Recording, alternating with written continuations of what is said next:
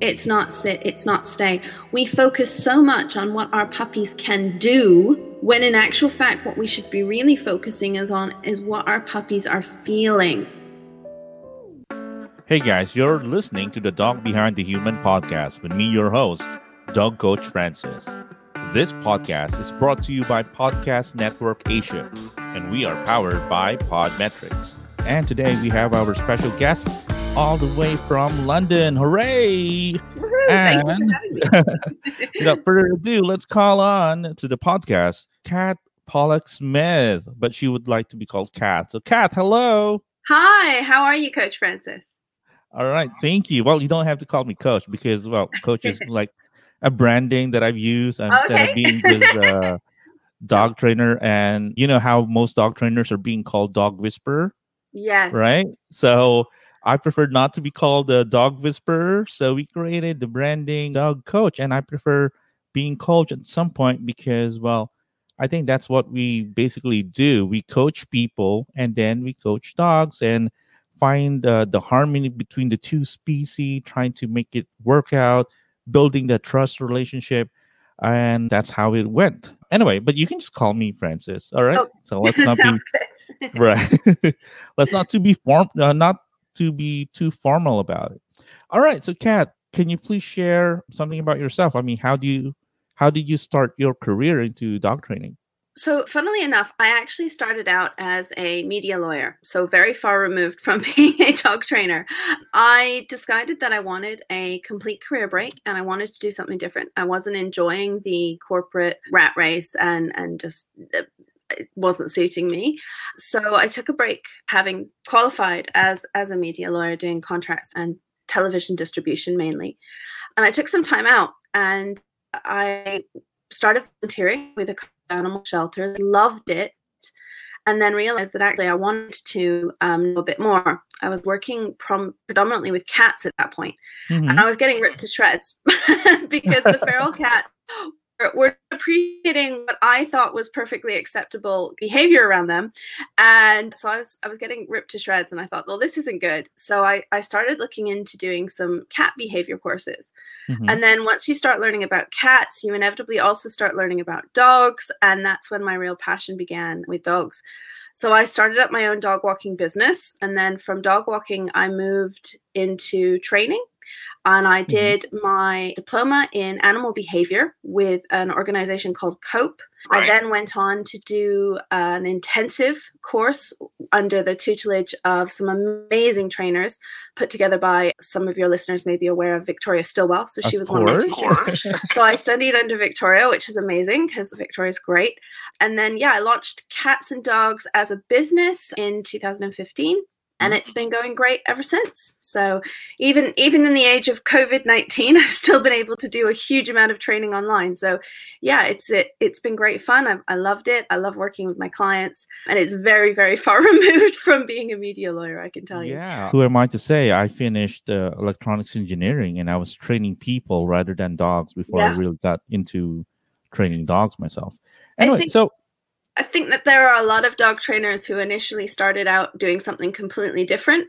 And one of the things that I love the most about my job, and one of the things that I think you hit the nail on the head with, is most of what we do is actually with the humans. Most of what we do is about encouraging and empowering the human end of the lead. And so for me, as much as I love the animals, it's actually the human side which I was enjoying the most. And being able to take some of those sort of negotiation skills and the ability to explain complex concepts to people simply and all of that stuff actually was really good training, bizarrely enough. So I would say to anyone listening to this who's thinking, oh, I can't possibly train my dog, or oh, I couldn't possibly become a dog trainer because I had a 15-year career doing this. No. Don't. If you want to do it, you should just go for it. Right. So it's just really amazing the transition from being a media lawyer into somebody who would train and volunteer for cats and then move on to dogs. Right now, because I really started the other way around, from training people, I started training dogs and their owners. And now I'm in my point in my career wherein people are asking, Francis, why don't you start training cats? So it's like the other way around for me. And I've been seriously considering, and I was saying, you can ask me anything about dogs, but with cats, that is something that I still have got to learn. So I might not be the best person about that. But it's really interesting that once you start in training with one field, you're being pulled into another. Yeah, So it's absolutely. just really amazing on how that's going. And it's just really amazing as well that here you are, you're a dog trainer, but at the same time, you know well about cats because that's something that's very rare in our industry.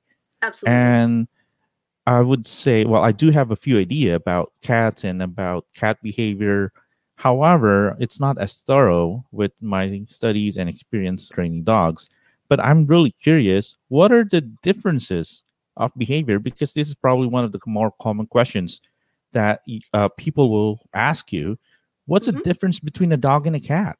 Well, quite a lot. The first main difference, I would say, is that in terms of their domestication, so Mm-hmm. the process of evolving alongside humans, dogs have obviously been working with and alongside humans for an incredibly long time. And as such, they are much more bonded to people than, say, cats. We've, over time, if you think about multiple different dog breeds, they've all been bred to do a specific job for us humans. So, retrievers to retrieve, Cavalier Spaniels to be companion dogs. We've got scent working dogs. We've got eyesight dogs, greyhounds. We've got pointers. We've got hunting dogs. We've got all sorts of different breeds that have been bred to do specific jobs. We don't have that with cats. Cats have Mm-hmm. been bred by humans predominantly on the basis of looks rather than performing a function. Mm-hmm. And so, because of that, they've basically lived alongside us, but they've never really worked with us. And so, Mm-hmm. because of that, I would say that the biggest difference between cats and dogs is like people say dogs have masters, cats have slaves. It's a bit of Yeah, a yeah, I hear that a lot. but you'll hear that a lot, and it basically it comes down to the fact that because dogs have got this incredibly long history of working with us and alongside us, they're very keen to please if they want to do well. Whereas cats have a tendency to sort of be a little bit more, well, what's in it for me? All right. Is there something in it for me? Okay, I'm interested. But unless there's something in it for me, I'm going to go and do my own thing because that's what they've been doing for thousands of years. They've just been doing their own thing that happens to have worked for us. They did their own thing. They hunted mice. They kept it away from our grain stores. We Mm-hmm. loved them for it. We weren't training them to do it. We just left them to it. So I think the big difference between cats and dogs comes down to that a lot of the time. And that's why you often get cats can be a little bit more difficult to train because they don't have that genetic being bred for a role. They also can be a little bit more difficult to train because they have a lot less desire to please. Mm-hmm. So because of that, if they get bored or they don't like it, they tend to go away. Right. And the other thing also I would say is that in terms of their behavior, obviously some common dog body language, which is really friendly. For example, a dog may wag their tail as a sign of appeasement. Mm-hmm. So if they come across a cat, they may wag their tail Mm-hmm. and they may close their eyes and they may even go into a play bow if it's a young puppy. Mm-hmm. Now, from a dog's perspective, that's saying, tail wag, I'm not a threat. I would like to engage and play with you. Play bow. I'm wanting to be playful, right? Right, From right. a cat's perspective, and tail wagging is never a sign of appeasement. It's usually a sign of I am not happy with this situation. At all. And a play bow is usually when a cat gets down into that crunched position, that's I'm about to pounce and attack. Right. So Right, if you exactly. think about how dogs and cats communicate, what to a dog is incredibly friendly, to a cat is incredibly rude. Equally as well, like from a cat's perspective, they will sit and they will stare and then they will close their eyes and they will blink. A dog may not fully understand where that is coming from. And so, you get these like slight difficulties where you've got a puppy who's like, I really want to play with a cat. And she's wagging her tail and she's sort of hunched down looking at me. And then I go up and, oh my God, now I've got my nose whacked. So there's a big difference in terms of what their body language signals can mean as well. Also, the other thing I'd say is that dogs' body language is a lot clearer. Cat body language can be incredibly subtle. So you're looking at a lot more to do with the eyes. You're looking at a lot more to do with like the position of the whiskers and the nose, which obviously, because you're looking at an animal who is inevitably smaller, closer to the floor, it's a lot harder to see. Wow. I remember the usual quotes or memes that goes out is, if you give a treat to a dog, the dog thinks you're God. And if you give a treat to a cat, you know what they say? The cat thinks they're God. So that's a common thing. Absolutely. All right. And then because of the pandemic that's going on, I've also seen some memes of cats. That's one reason that COVID-19 got out, was because there was a cat in the laboratory that actually pushed the COVID-19 virus out of the ledge. So that's how he got out. Table, yeah. Right. All right. So that's really interesting about the differences of dogs. But my next question is, what are the techniques that we are going to be using in training cats and dogs for somebody who doesn't really know operant conditioning? Can you please explain how are we going to train cats, just in case we have a cat and we'll want to teach certain behaviors to a cat? Okay, well, it's very similar when it comes to the techniques that I use, whether I'm training a cat or whether I'm using a dog, are very similar. I work on the basis that animals all learn, and if you go back to a very fundamental level, animals learn using both classical conditioning and operant conditioning. Now, these are really sort of... They're somewhat academic terms, and your average pet owner really doesn't really care what those two things mean. Essentially, what I'm talking about when I say classical conditioning is it's the pairing of something with a reflex response. So your dog knows where you keep the dog treats, or knows where you keep the dog food. As soon as you open that cupboard, they hear that cupboard, they come running. That's classical conditioning, because we've got an instinctive response of, oh my God, I'm anticipating food, I'm now drooling, and I've paired that anticipation of food to the sound of the door of that cupboard where the treats are, or the sound of the treat tin or whatever it is. So you have the pairing of certain sounds or triggers with reflex actions, and that can be a positive thing. So for example, if you say the word yes to your dog to indicate that they've done the right thing, or you're using a clicker, that's all classical conditioning. Secondly, with dogs and with cats, they also learn that their actions have consequences. And that's where we talk about operant conditioning.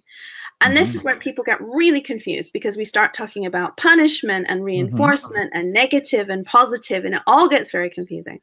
So for those of your listeners who are more interested in the sort of detailed part, I will go over it very briefly. And that is just to say that when we talk about positive and negative, we're thinking about it in a mathematical sense of adding or taking away. When we're talking about punishment or reinforcement, we're not talking about good or bad. We're talking about reinforcement, meaning the behavior increases and is more likely to be repeated, or punishment, the behavior decreases or is less likely to be repeated. So you can have negative punishment. I'm taking away something good in order for the behavior to decrease. I personally will use a little bit of negative punishment. I will use, puppy is jumping up on me, I will turn my back on them. I'm taking away my attention to decrease the level of them jumping. I will also use a lot of positive reinforcement. You do X, good consequence, Y happens. I personally don't like to use what's called positive punishment, where I add in something unpleasant to decrease the likelihood of behavior. And there's a lot of good reasons why that is, and I can talk about that a little bit more if you'd like me to. And I also personally don't like to use negative reinforcement, where I take away something in order for the behavior to increase. Because in order to do negative reinforcement, you have to have had something unpleasant in the first place. Right. So I like to use a lot of positive reinforcement, because I like to make sure that things work well for the dog and there's something in it for them. Now, if you're training cats, you pretty much have to use positive reinforcement, because if you that's the only way. If you try and use anything else, you're just going to find a cat that walks off and leaves you, and you're going to be standing there with your treat bag going, I have no animal to train now. It's pretty much they're not going to stick around, right? They're not. So if you are thinking of how do I get my cat to to go into its cat basket because I have to chase them every time we have to go to the vets, you're not going to do it by getting a spray bottle. It's not going to happen. Okay. Definitely. Similarly with dogs, but dogs are that little bit more bonded to us, so they will put up with a lot more. But I would still highly recommend that you avoid using any form of positive punishment or negative reinforcement with your dog, purely because I just think it massively damages the bond between owner and companion animal. Right. So we're talking about positive reinforcement, the use of force-free training, probably using lures or any kind of reward that an animal would want, right? So in your career, and I think this is something that's very controversial even until now, modern technology and science is ruling, and we still get those people who still believe in the use of aversives, more typically the term alpha, or you have to be being the pack leader, or you need to be dominant. So maybe you can share your thoughts about the use of those traditional methods. Yeah, of course. So the biggest problem that we've had with traditional dog training has been, and just to clarify, okay, people who employ traditional dog training methods, there has been historically this big, I'm a positive trainer, you're an aversive trainer, we hate each other, we are at war.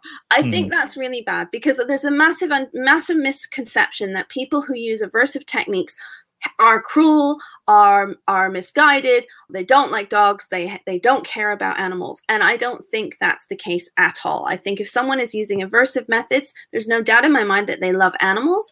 They just may not fully appreciate all of the subtleties and the complexities that are going on. And unless you know what you're looking for in terms of dog body language, it can be really difficult to know that an animal is upset. So one of the things that I always do with my clients, and I'm sure you're the same, is I try and avoid referring to them as owners. I try and refer to my clients as being dog guardians.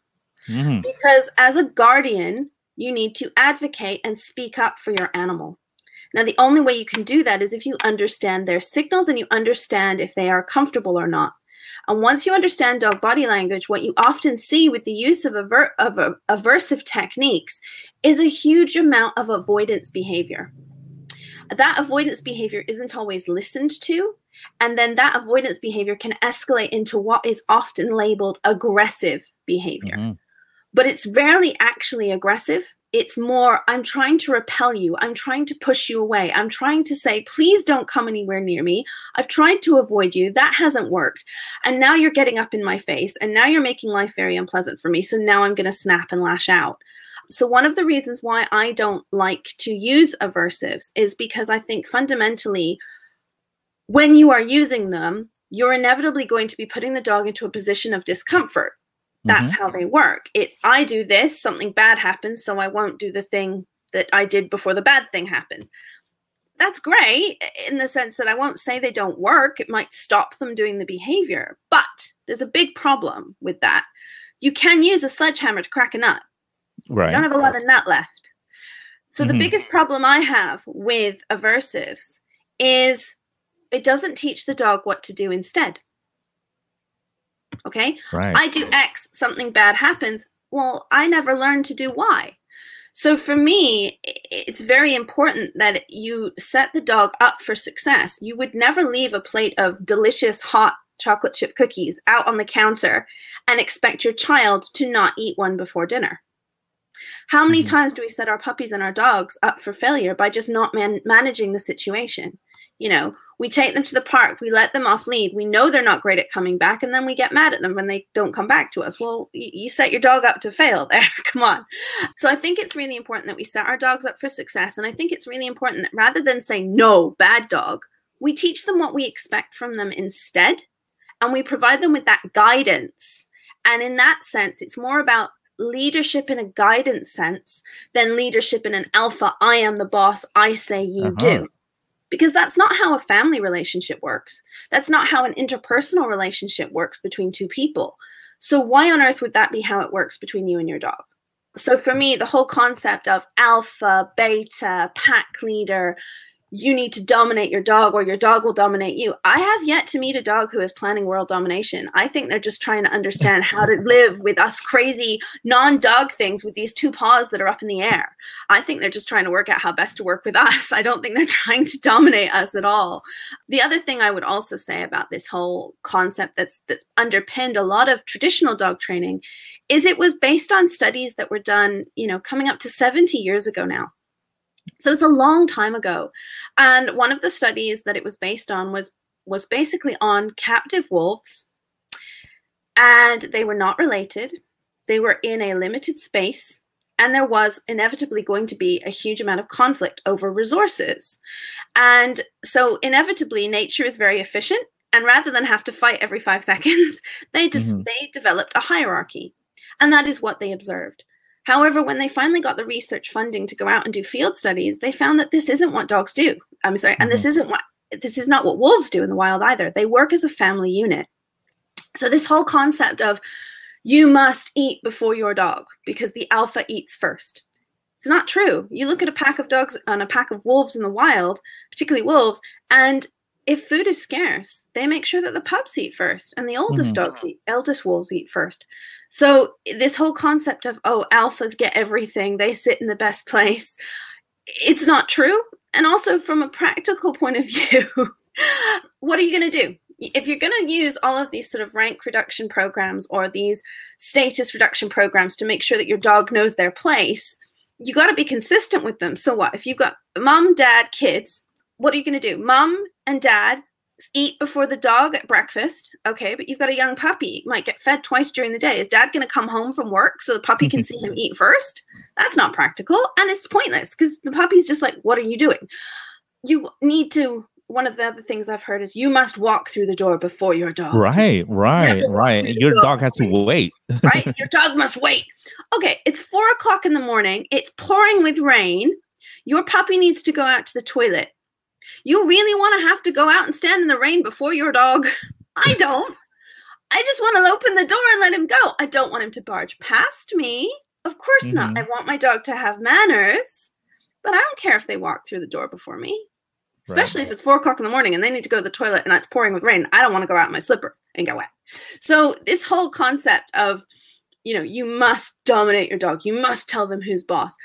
I don't think it helps with the owner's bond. I think it confuses the dog because they're smart. They've twigged you're not a dog. And I think that it can really massively, massively damage the dog's appreciation of what it's like to be around humans because we become unpredictable. They don't always know that the punishment relates to what's happened. And one classic example, and my client won't mind me saying this, is I worked with a young family who had a gorgeous, gorgeous puppy. And unfortunately, they had read a lot about this whole alpha concept. And so every time the puppy weed in the wrong place, they would pick up the puppy, yell at the puppy, and then rub the puppy's nose in where it had gone to the toilet. Right. And this led to a couple of things.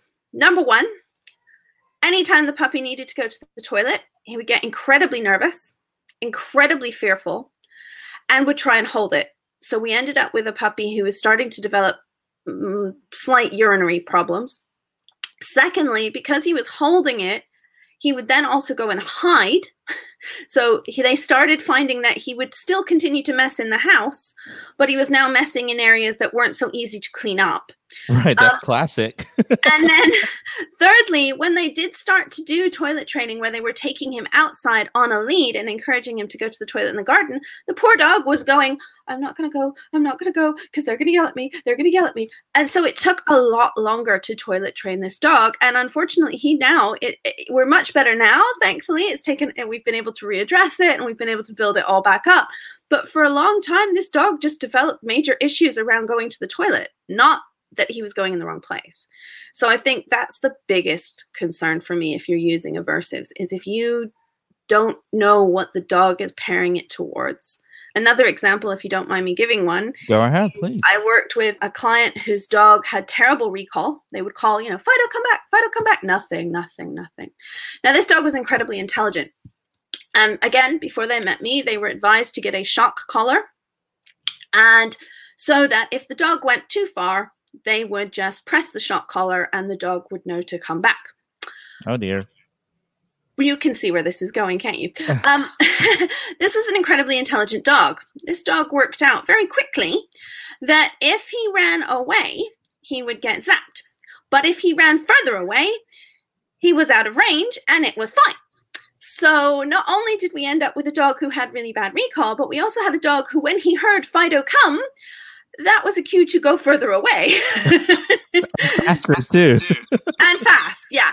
So, this was also a pointer. So as you can imagine, when they decided to run, they were going to run. And there was no way we were going to catch up with them. So again, it took a really long time for us to sort of counter condition that actually that command meant good things were going to happen, not bad things. So I would say to any of your listeners who are considering using any aversives, number one, go and find out about dog body language. And then once you know what signals you're looking for that say that the dog is uncomfortable, watch a couple of videos of traditional trainers online and look at the dog.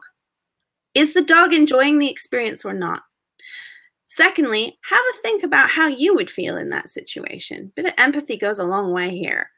If every single time I made the bed, but every single time my husband didn't put the washing in the wash basket, I hit him around the head. I don't think I'm going to get him to put the washing in the wash basket. It's not going to happen. So think about it from your perspective. What things encourage you to do stuff? And it's usually not the fear of getting it wrong.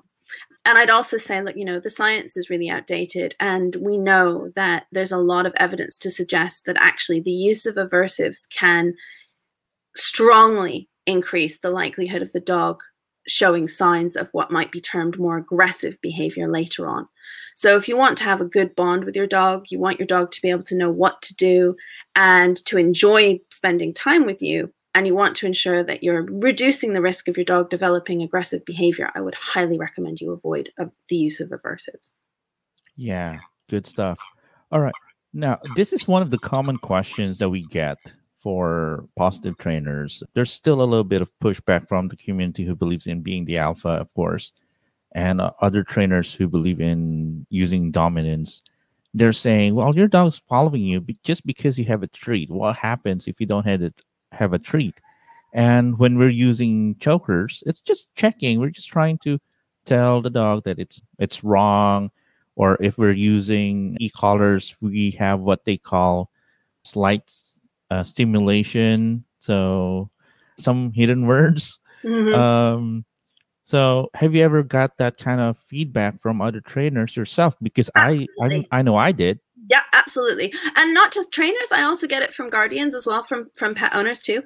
So the way that I work is, at the moment, your dog, let's say you have a brand new puppy, okay? Your brand new puppy knows that food is a good thing. We do not have to teach them that. They know that food is a good thing, okay? It's what's called a primary reinforcer, because they're primed, they already know it's a good thing. If they're a puppy, they also already know that play is a good thing. So until you teach them good boy, good girl, good dog is a good thing, you need to rely on stuff they already know is a good thing. We need to know what is reinforcing for the dog. So a lot of positive trainers will start out using food, and that is why.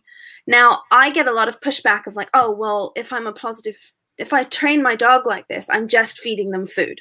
Mm-hmm. It's a little bit more complicated than that, okay?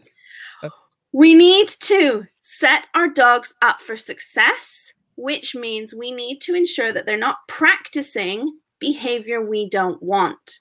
So if you're a positive trainer, you need to also think about management techniques. For example, if you have a dog who likes to jump up at people, okay, you may need to find some way of making sure they can't practice that behavior when someone comes to your house. So having them behind a baby gate, as an example. We then also have to teach them to do something else. Okay? Now, to start with, in order to teach them that sitting is a good thing, it helps to pair I sit with a consequence which we know the dog already knows is good. Okay? So I would start out by telling the person to install the baby gate, the management technique. Then I would teach them to teach their dog a sit. And we would, yes, reward that with food to start with. The other advantage of there being a sit is that a dog cannot jump up if it has its bum on the floor. So it's an incompatible behavior. So you've got management, you've got teaching a new behavior that's incompatible with the behavior you don't want, and then we're reinforcing it with food or with play to start with. But it won't necessarily always be that. So when a dog jumps up, what is it that they want? They want human attention. Okay, so right now, in the process of training them, we're getting them to not practice that so they don't get the human attention from jumping up because they're behind a baby gate. They do get food, and then once they've sat, they get food and they get the human attention. Eventually, once they've learned that sitting equals human attention, you can get rid of the food. And that's what I often say to my clients. There's actually only 3 commands that I tell them they always have to pay with a little bit of food or a toy or something else. But everything else, eventually you'll just get your dog to do because they just want to please you, because they've learned that good boy, good girl, to good dog is a great thing to have happen. Like I said before, dogs have spent a lot of time working with us. They want to please us, but they just don't necessarily know what that means to start with. But once they do, you can certainly phase out the food. And for me, I think it's really important to also just say that what is reinforcing is determined by your dog. So, for example, when I'm training puppies to come back when they've been playing with other puppies, 9 times out of 10, they could care less. I could have filet mignon steak and they're not interested. It's about what's reinforcing for the puppy at that time. And if I'm interrupting that puppy from playing with other dogs, the best thing I can reward them with for coming back to me is not food. It's playing with me. So it's about knowing what is reinforcing for your pet. And it's not always going to be about food. And it's not always going to be about that. And it can, often be, something else entirely. I've worked with Jack Russell, who, for example, absolutely adored squeaky balls. So his reinforcement was squeaky toys. Fine. Not a problem. Wasn't food. The reason why I'm not a massive fan of like the choke or the check or the e-collar is, again, how would you feel? And I'm saying this to your listeners, okay? I want you to close your eyes and I want you to imagine that every now and again, at completely random intervals, somebody comes and flicks your nose. And you have no idea why or when it's going to happen or how hard it's going to be or how sore that's going to feel. You just know it's going to happen at some point. Now, I don't know about you, but I'd start to feel pretty edgy. And that's not conducive to learning. If you're feeling edgy, your body goes into survival mode. And if you're in survival mode, you're not going to learn, okay? It's a bit like if I put a giant tarantula on my shoulder right now and then try and teach me how to speak Mandarin, it's not going to happen. So I would say that, the biggest problem with, again, it's only a check or it's only a that. Yeah, but your dog doesn't know that. Your dog just knows at some point at random little intervals, I'm going to get punished and I'm not sure why. And I don't know what I should be doing instead. So to me, how is that fair? Before we proceed, it would be great if you guys also check out the other shows from the network. Parenting is a full-time job. Marriage, pregnancy, and parenthood are some of the biggest responsibilities we have to fulfill.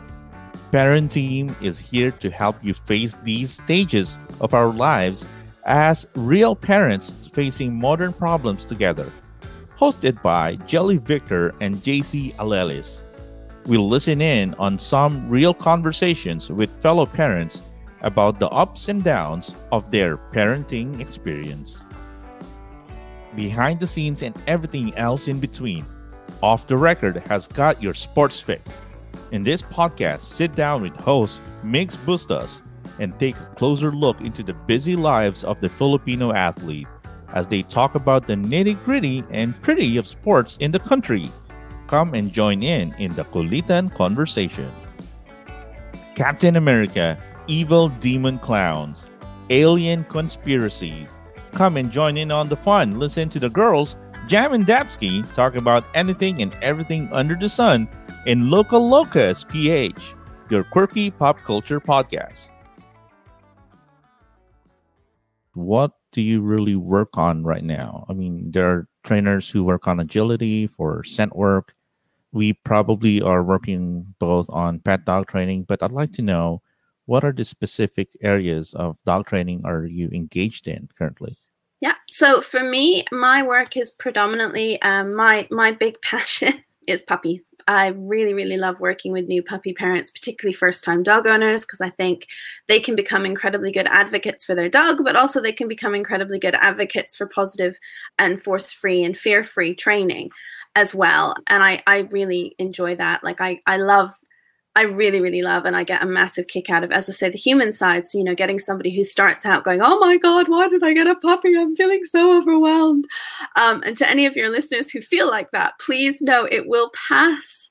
You will get through this. It will be okay. I always say to my clients, particularly my puppy clients, dog training is simple. None of what we teach you is rocket science, but it's not easy because it needs you to be proactive.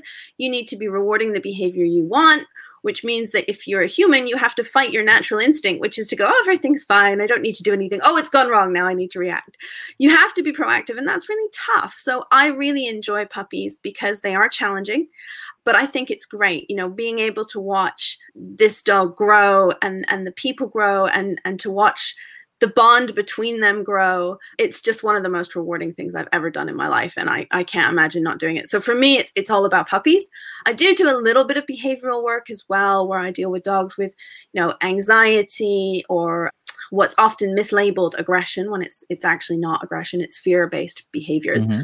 But my main passion is for sure is for puppies. And interestingly, because of COVID, I don't know if you've had this where you're based, but certainly in the UK, we're finding a massive increase in the number of people who have decided, oh, I'm in lockdown, I'll get a puppy.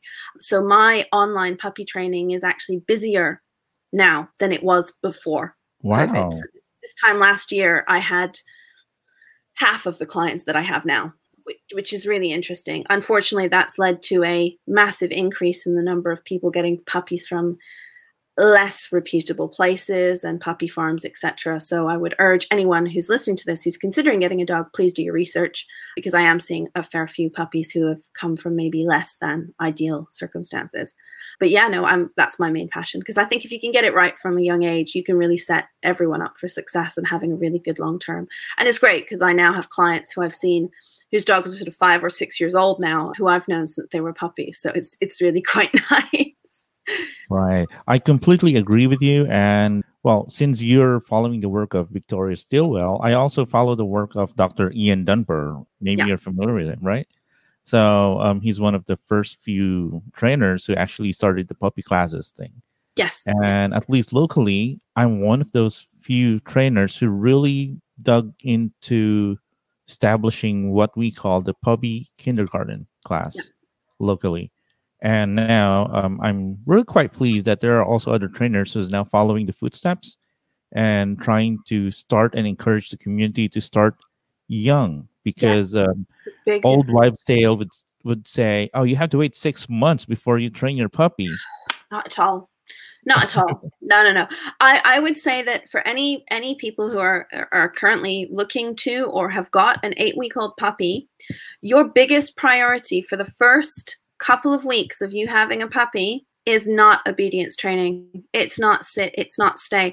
We focus so much on what our puppies can do, when in actual fact, what we should be really focusing on is what our puppies are feeling. And I don't mean that in a sort of, hippy dippy, oh yeah, everybody have fun. No, I mean it in the sense of, if your puppy sees another dog and is feeling apprehensive, as an adult dog, that's only going to get worse. If your puppy can't handle when you bring out the hairdryer because they got wet and you need to dry them, that's not going to help either. So it's really, really important that for those first couple of weeks, your focus is on getting your puppy used to as many different things in as positive and enjoyable experience, and making sure that your puppy is feeling calm and happy and confident, rather than worrying about sit. I've worked with dogs of all ages from 9 weeks up to 10 years old, and you can teach a 10-year-old dog. There may be more limitations in terms of what that dog can physically do. It might be a bit harder for them to sit because their joints are stiff. Mm-hmm. It will take you longer. You may have to break it down into more steps, but it can be done. The brain is still active. The brain is still learning. So I would say, yeah. And I think puppy classes are fundamentally so important. The only difficulty is that because they're so susceptible to new learning, they have to be run well and it needs to be someone who understands dog body language and can make sure that the timid puppies are not going, oh my God, this is terrifying. And the really rude, boisterous puppies are not going, well, hey, I get to jump on everyone's head. This is the best thing ever. They've got to be really well managed so that the interactions are enjoyable for everyone. And that can be quite difficult to do if you've got a room full of puppies all running around. So I disagree with Ian Dunbar to the extent that I don't allow a lot of off-lead puppy play in my classes, purely because I want to make sure that I've not got a Great Dane playing with a Chihuahua and that the temperament and that it's enjoyable for both. So I might have 2 puppies off-lead at the same time, but that's about it, just so that I can make sure that they're both enjoying the interaction and they're both listening to each other. Because, yeah, you can let the dog sort it out. Well, you can let 5-year-olds sort it out too, but it doesn't always go very well. Right. What's your advice with pet parents thinking, you know what, I have a problem dog right now. Maybe my dog is bored. I'm going to get a new puppy and hopefully that fixes everything. Absolutely not. It won't. You're just going to end up with two badly behaved dogs. If you want to double your problem, go ahead. Because what's going to happen is if you've got a dog who's having some issues and you get a puppy, guess who the puppy's going to be learning from? Okay, I'm the older puppy. Exactly. So the other thing too is that, your older dog may not appreciate that suddenly you no longer have attention for them. So they might start to do annoying behaviors to get your attention. And then you're going to have a existing dog who is now acting out even more, a puppy who is learning bad behaviors, and puppies are full-on experiences anyway. So you're going to have your hands full with a new puppy, an existing dog who's still doing the bad behavior and probably now doing new bad behaviors, and a puppy who's learning both of those things. So I would highly recommend that a puppy is not going to fix everything. And you're going to be having to deal with sleep deprivation all at the same time, because puppies are hard work for the first couple of weeks and you're not going to sleep very well. So definitely not. It's a lot like when people have dogs that are suffering from separation anxiety and they decide to get another dog to keep their dog company.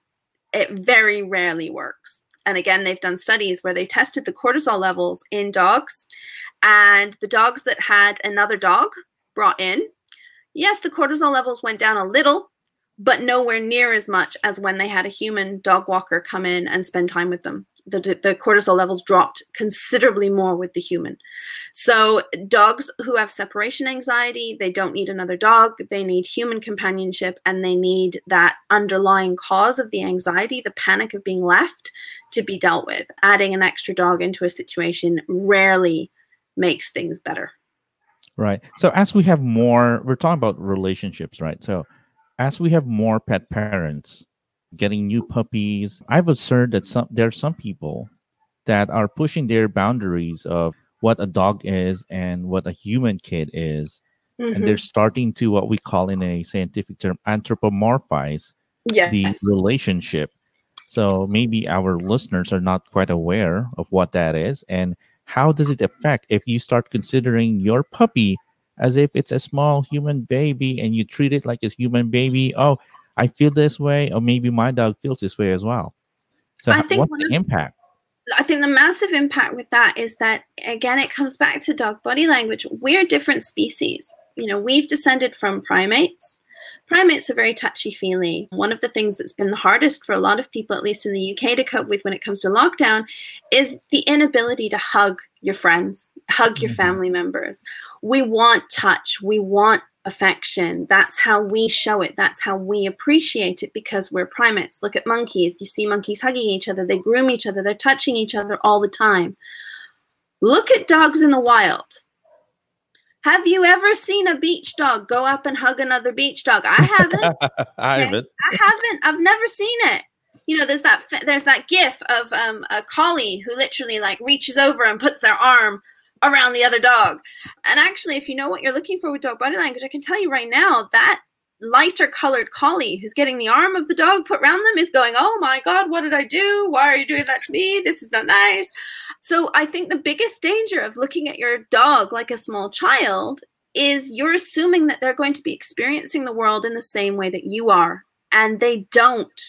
Dogs don't like to show affection in the same way that we do. They're not a massive fan of hugs and kisses and cuddles and having people up in their face. And more often than not, if your listeners are listening to this, I would say try it. What happens if you stare at your dog for a long period of time? If you stare at your dog for like 5-10 seconds, I guarantee your dog will probably look away. Even if it's just flicking their eyes to the side, they may start to lip lick. They may start to yawn, all of which are classic signs from the dog saying, I don't like this. So if we start thinking of our dogs as being small humans, we can end up making the world incredibly uncomfortable for them without meaning to. And we start then putting them into outfits and making them dress up and, oh, my dog looks so cute as a pirate. No, he doesn't. He looks really uncomfortable. So I think it's really important that, one of the beauties of the dog-human relationship is that we've got two very different species coming together and bridging that gap and appreciating each other for what we both have to offer, rather than you trying to be a dog and your dog trying to be a human. Let's just embrace each other for what we are, and let's work on ways in which we can make that synchronized and enjoyable for both sides. Because if you start to think of your dog as a small child, you're not going to fully allow them to be a dog, because you're going to be upset when they roll in poo or go and sniff on something, or start humping your favorite cushion, because these are perfectly natural dog behaviors, and that's cool, that's fine, that's what being a dog is all about. And there are ways that you can manage those behaviors so that they're less annoying. But fundamentally, your dog needs to be a dog. They're not a small child. And I think there's a real risk that you can make them really uncomfortable if you start to treat them like a small kid. Right. I 100% agree. What I usually tell my friends, my clients, and my followers is it's okay to treat your dog humanely. And that's what we want. We want to treat them humanely.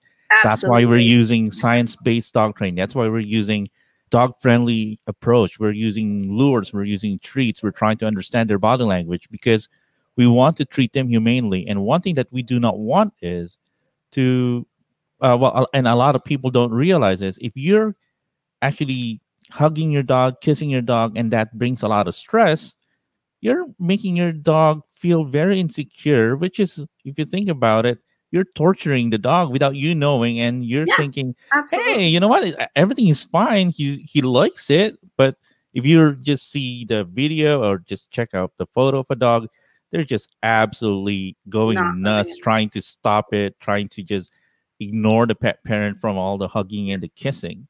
Absolutely. And I would also say that for some of my clients, particularly, as I say, my work mainly with puppy owners, they're really keen to kiss and cuddle their dog. And then they've been finding that their puppy is now starting to avoid them. So if they walk towards their puppy, he will move away.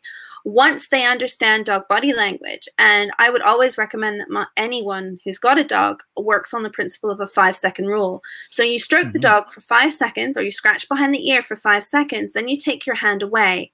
You give the dog the opportunity to say, yes, I would like you to continue that. Your dog may stop and go, oi, why did you stop scratching my ear? That was great.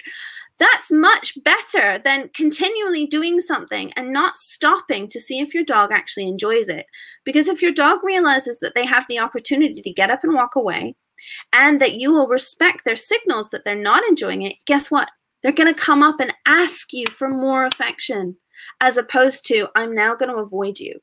And I personally would prefer to not be like the auntie who I think everyone has in their family, who comes up to you at Christmas and no matter how old you are, immediately pinches your cheek and goes, oh my God, you've grown so much. I don't want to be like that auntie to my dog. I want to be, oh my God, it's you. I love you. You're my favorite person ever. Not, oh God, what are they about to do? And I think that's really important. So I always say to my clients, don't be, and I apologies to anyone with the name Ethel out there. I'm putting you all in the same box, but please don't be an Aunt Ethel. Be the person who your dog wants to spend time with, and make sure that you're both enjoying the interaction. Because if you're both enjoying it, trust me, your dog will want to have more of them. Cool. Kat, what do you think is the hardest case that you've handled so far? I mean, we all have that. And I still remember cases, well, not just one, but there's a myriad of cases that's just completely impossible sometimes to train. And you just have to tell them, sorry, your dog is completely crazy. Your dog is ruined. And I would recommend that you keep him. I mean, if you're going to be following the bite scales, right? So everybody has that. What's your take?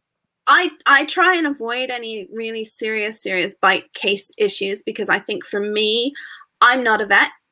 And I think that if you are dealing with a serious behavioral case, it's really important. In fact, it's fundamental. You have to rule out pain as a contributing factor. You have to rule out medical causes.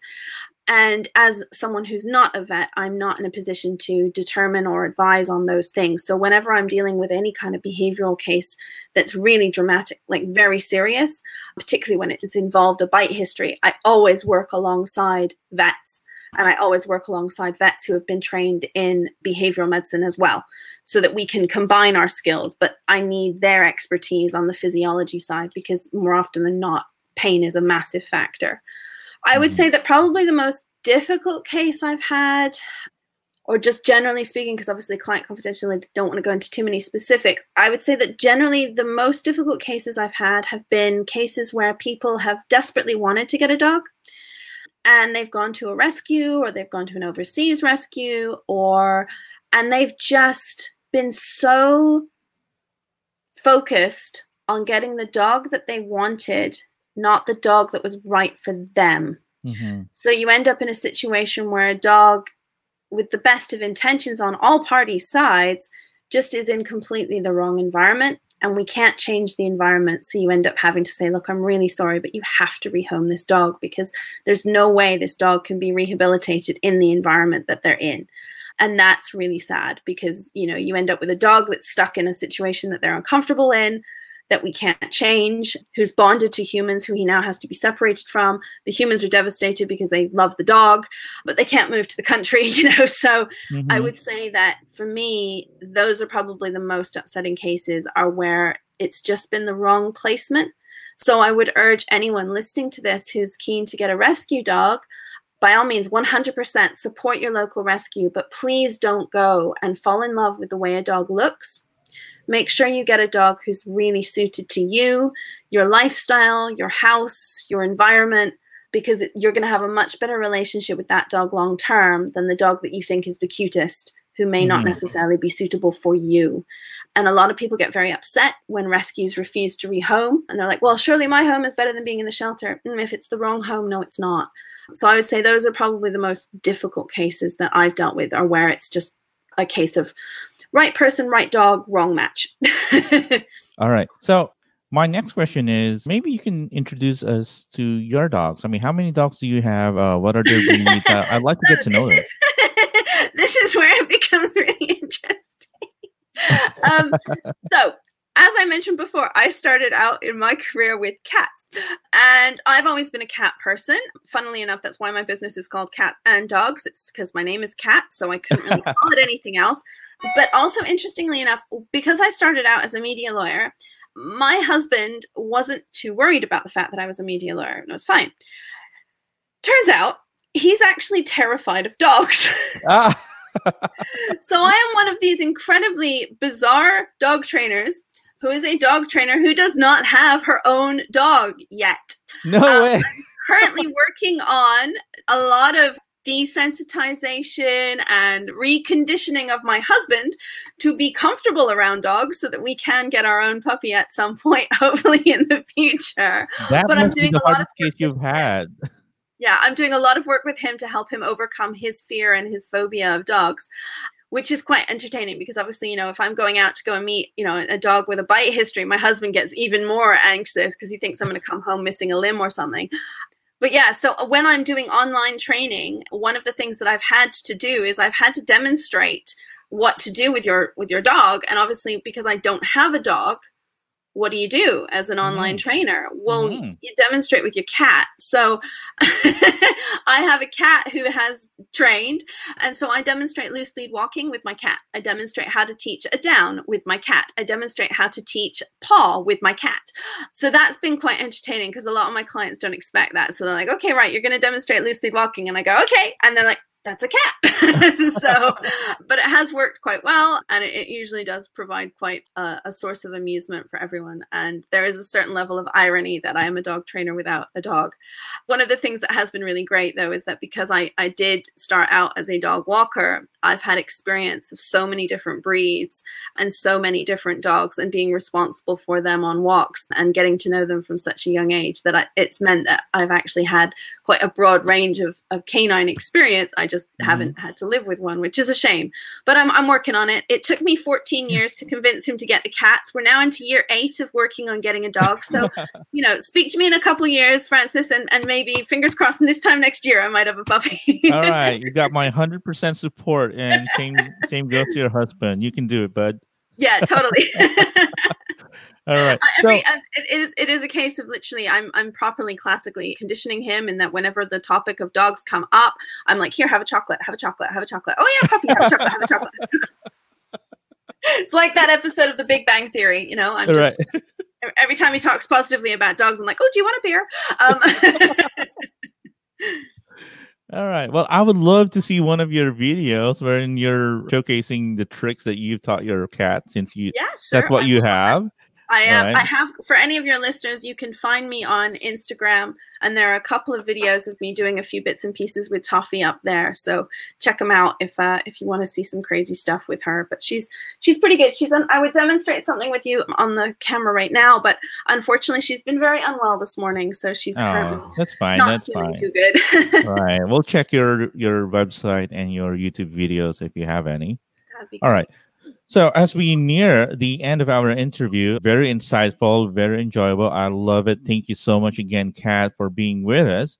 And I'm pretty sure you've had a dog growing up, right, Kat? Funnily enough, no. Really? Again, yeah, really. My family were always cats. Family dogs and like my cousins and aunts and uncles, yes. But me growing up, no, we didn't have dogs. So it's a really funny one, because it just goes to show you, if you are a first-time dog owner and you think, oh my God, I've never done this, don't worry, because I have never owned my own dog, and I've been able to successfully coach multiple clients and hundreds of clients to successfully have great relationships with their pets. So don't be put off if you haven't had massive amounts of experience, because you can learn a lot, and you can learn a lot by having fun with other people's dogs as well. Wow, this is probably you're probably one of the most unique dog trainer I've ever known and ever met. And I'm pretty sure it's not just me who's saying this, but this is uncanny. A dog trainer who doesn't have her own dog, but instead she has cats, people. Yeah, I think I could safely say I think I am quite unique in this respect. And it's interesting as well, because for any dog trainers who are also listening to this, I imagine that you get this too, Francis. We all have days where we go, oh my God, I don't know what I'm doing. I'm total imposter. No one's going to listen to me. I haven't got a clue. I don't know how to tackle this client. If you're a dog trainer and you have those feelings of inferiority or worries about what you're doing, or if you're doing the best for your client, imagine how much worse that is if you then go, and I don't even have a dog. So all I would say is to anyone who feels like that, you don't have to have a pet to be able to understand pets. And I would also raise the other thing, which is male gynecologist. So, you don't necessarily have to have everything to be able to do the job. So, yeah, it's been a real learning experience for me. And it is really interesting, because it does mean that I focus more on the human side rather than dog side sometimes, because, I'll be asking my clients, I'll be saying, look, I don't know what it's like to be living with a puppy all the time, but my other puppy clients do. So let's have a bit of a community. Let's all support each other, because that's where it can become really helpful. And I've sort of said to them, you do realize that as soon as I get my puppy, I'm going to be in your shoes. So it's that level of understanding and appreciating that you may not necessarily fully know what your client is going through, and listening to them and hearing from them. That I think is really important. And because I don't have my own dog, I can say to them, like, what is it like? How are you coping on a day-to-day basis? Because it must be tough. I only see you, 1 hour, and then you're there with the puppy for the rest of the time. So is it okay? Are you all right? Are you coping? Are you stressed? And it's helpful to be able to pull together your clients and say, can you support each other? So.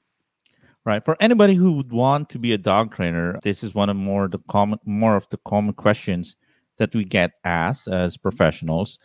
What path would you recommend if someone wants to be a dog trainer, or at least go into cat training or any training field at least?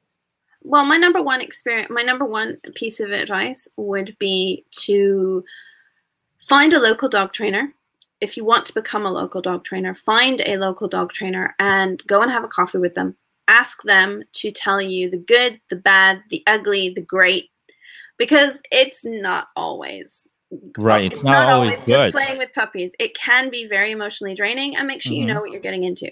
So go and find your local dog trainers. A lot of people tend to think, and I don't know if you find this in your area, but I know that this was quite common. Luckily, it's not in mine. But a lot of people tend to think of, oh my God, there's a new dog trainer on the scene. I'm threatened. I will now consolidate my business and I won't help anyone else out. Positive dog training means being positive in everything you do. That means encouraging your competitors, because more often than not, you will find that there are synergies and there are ways that you can support each other. So I try and work closely with the other dog trainers in my area so that we're all doing the best for our clients. And they have expertise in scent work, or they may have expertise in agility. I do puppies. One of them does more behavioral cases. So we cross-refer. So I would say if you are wanting to become a dog trainer, get to know your local dog trainers, because they may become your competition, but they can also become your greatest resource. Cool. And the other thing I would also highly stress is seriously go and experience and have fun and try and get to know as many different dogs as you can. You know, go and shadow your local dog walkers, maybe volunteer at a shelter, get that experience of learning to see lots of different dogs, because how a pug shows their facial expressions compared to a German Shepherd is very different. And so, you know, being able to get your eye in and observing dog body language is huge, and it will really set you up for a good foundation. Well said. And I love how you put it, everything else, that as a positive reinforcement trainer, it's not just going to be you, it's going to be a community working together, right? Okay, so my next and probably one of the final questions that I'm going to ask is, well, since you don't really have a dog, what animal, okay, or maybe you can name a dog, okay? It could be a client's dog that has probably tried to change your life or made you improve. So the question is, who is that dog behind the human for you? Who's my soul dog? Okay, so I don't know if my clients will ever listen to this, but the dog that changed my life has got to be a gorgeous Cocker Spaniel, who up until the lockdown was still one of my dog walking clients, and he's now coming up to 6 years old.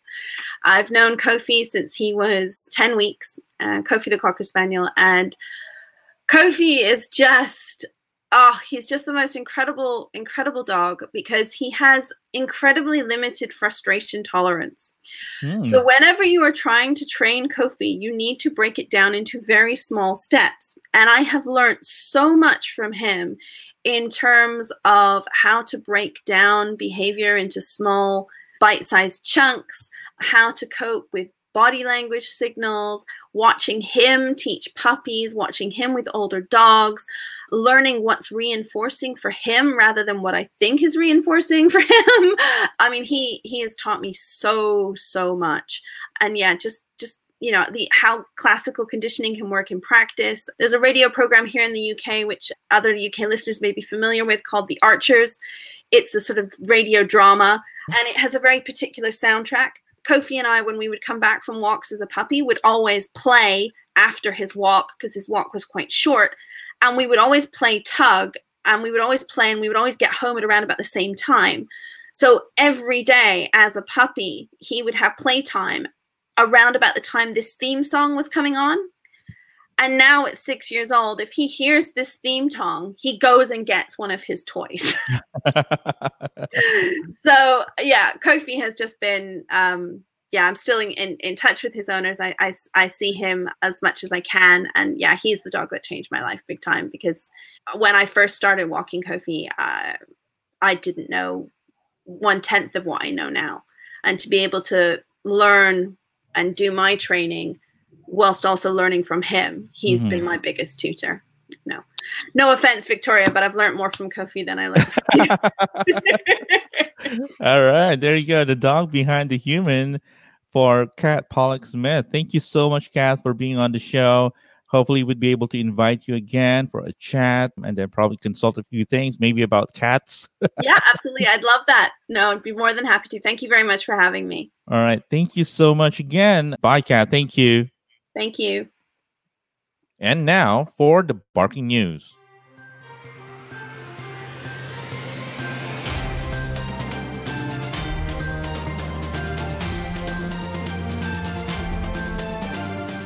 In a news article posted on goodnewsnetwork.org, dogs trained to sniff out COVID-19 score near perfect in diagnosis of human sweat samples. Does sweat from someone infected with COVID-19 have a unique scent? Researchers in Paris and elsewhere believe it does, and we now know dogs can sniff it out. A new study from researchers at the National Veterinary School in Alfort, outside Paris, trained 8 Belgian Malinois shepherds to identify the smell of COVID-19 in the sweat of infected individuals. The dog's overall success rate was near perfect, correctly guessing an average of 95% of samples. 4 dogs successfully identified a positive COVID sweat sample 100% of the time. Many of the countries which have had the greatest success maintaining low numbers of COVID case numbers have done so with widespread use of testing. Using dogs, according to the scientists, would greatly increase the speed at which people could be tested, since the dog's highly developed sense of smell was first used to detect malignant tumors for bladder, colorectal, and other cancers in the 1980s. The idea for disease-detecting canines moved outside the field of oncology into research studies for epilepsy, diabetes, and even Parkinson's.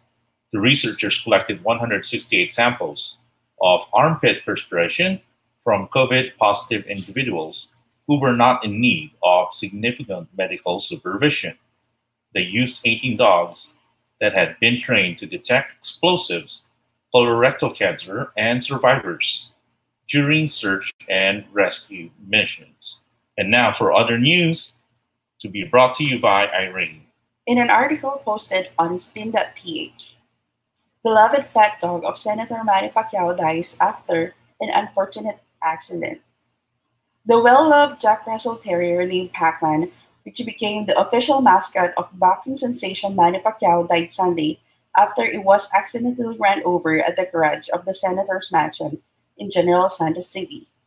Pac-Man was a constant fixture in Pacquiao's fights and training camps since 2006, when the dog was first brought to the U.S. while the boxing great was preparing for his third and final bout with Mexican Erik Morales. The dog was likewise present in training camp when his master made his history in 2015 after engaging Floyd Mayweather Jr. in a welterweight title unification bout that went down as the richest fight ever in boxing history. Shortly after the accident, Pac-Man was brought to a veterinary clinic, but the injury suffered by the dog was too severe for him to survive. The Pacquiao couple nonetheless understood everything was an accident. Run free, Pac-Man the dog, you will be missed. And that's all for the barking news for this episode. Catch us again next episode for your fill of doggy news from around the world. This is Irene for Barking News. Before we go, we want to share our dog quote of the day. Money can buy you a dog, but only love can make him wag his tail. By Kinky Friedman. And that's it for today's episode. Please don't forget to follow us on our social media pages like Facebook, YouTube, and Instagram. Just search for Dog Coach Francis on those 3 platforms. Also, aside from Spotify, you can also catch The Dog Behind the Human on other audio streaming platforms like Anchor, Apple Podcasts, Google Podcasts, Breaker, Pocket Cast, and Radio Public. Again, this has been your host, Dog Coach Francis. And like I always say, keep healthy, keep safe, and don't forget to pet your dog.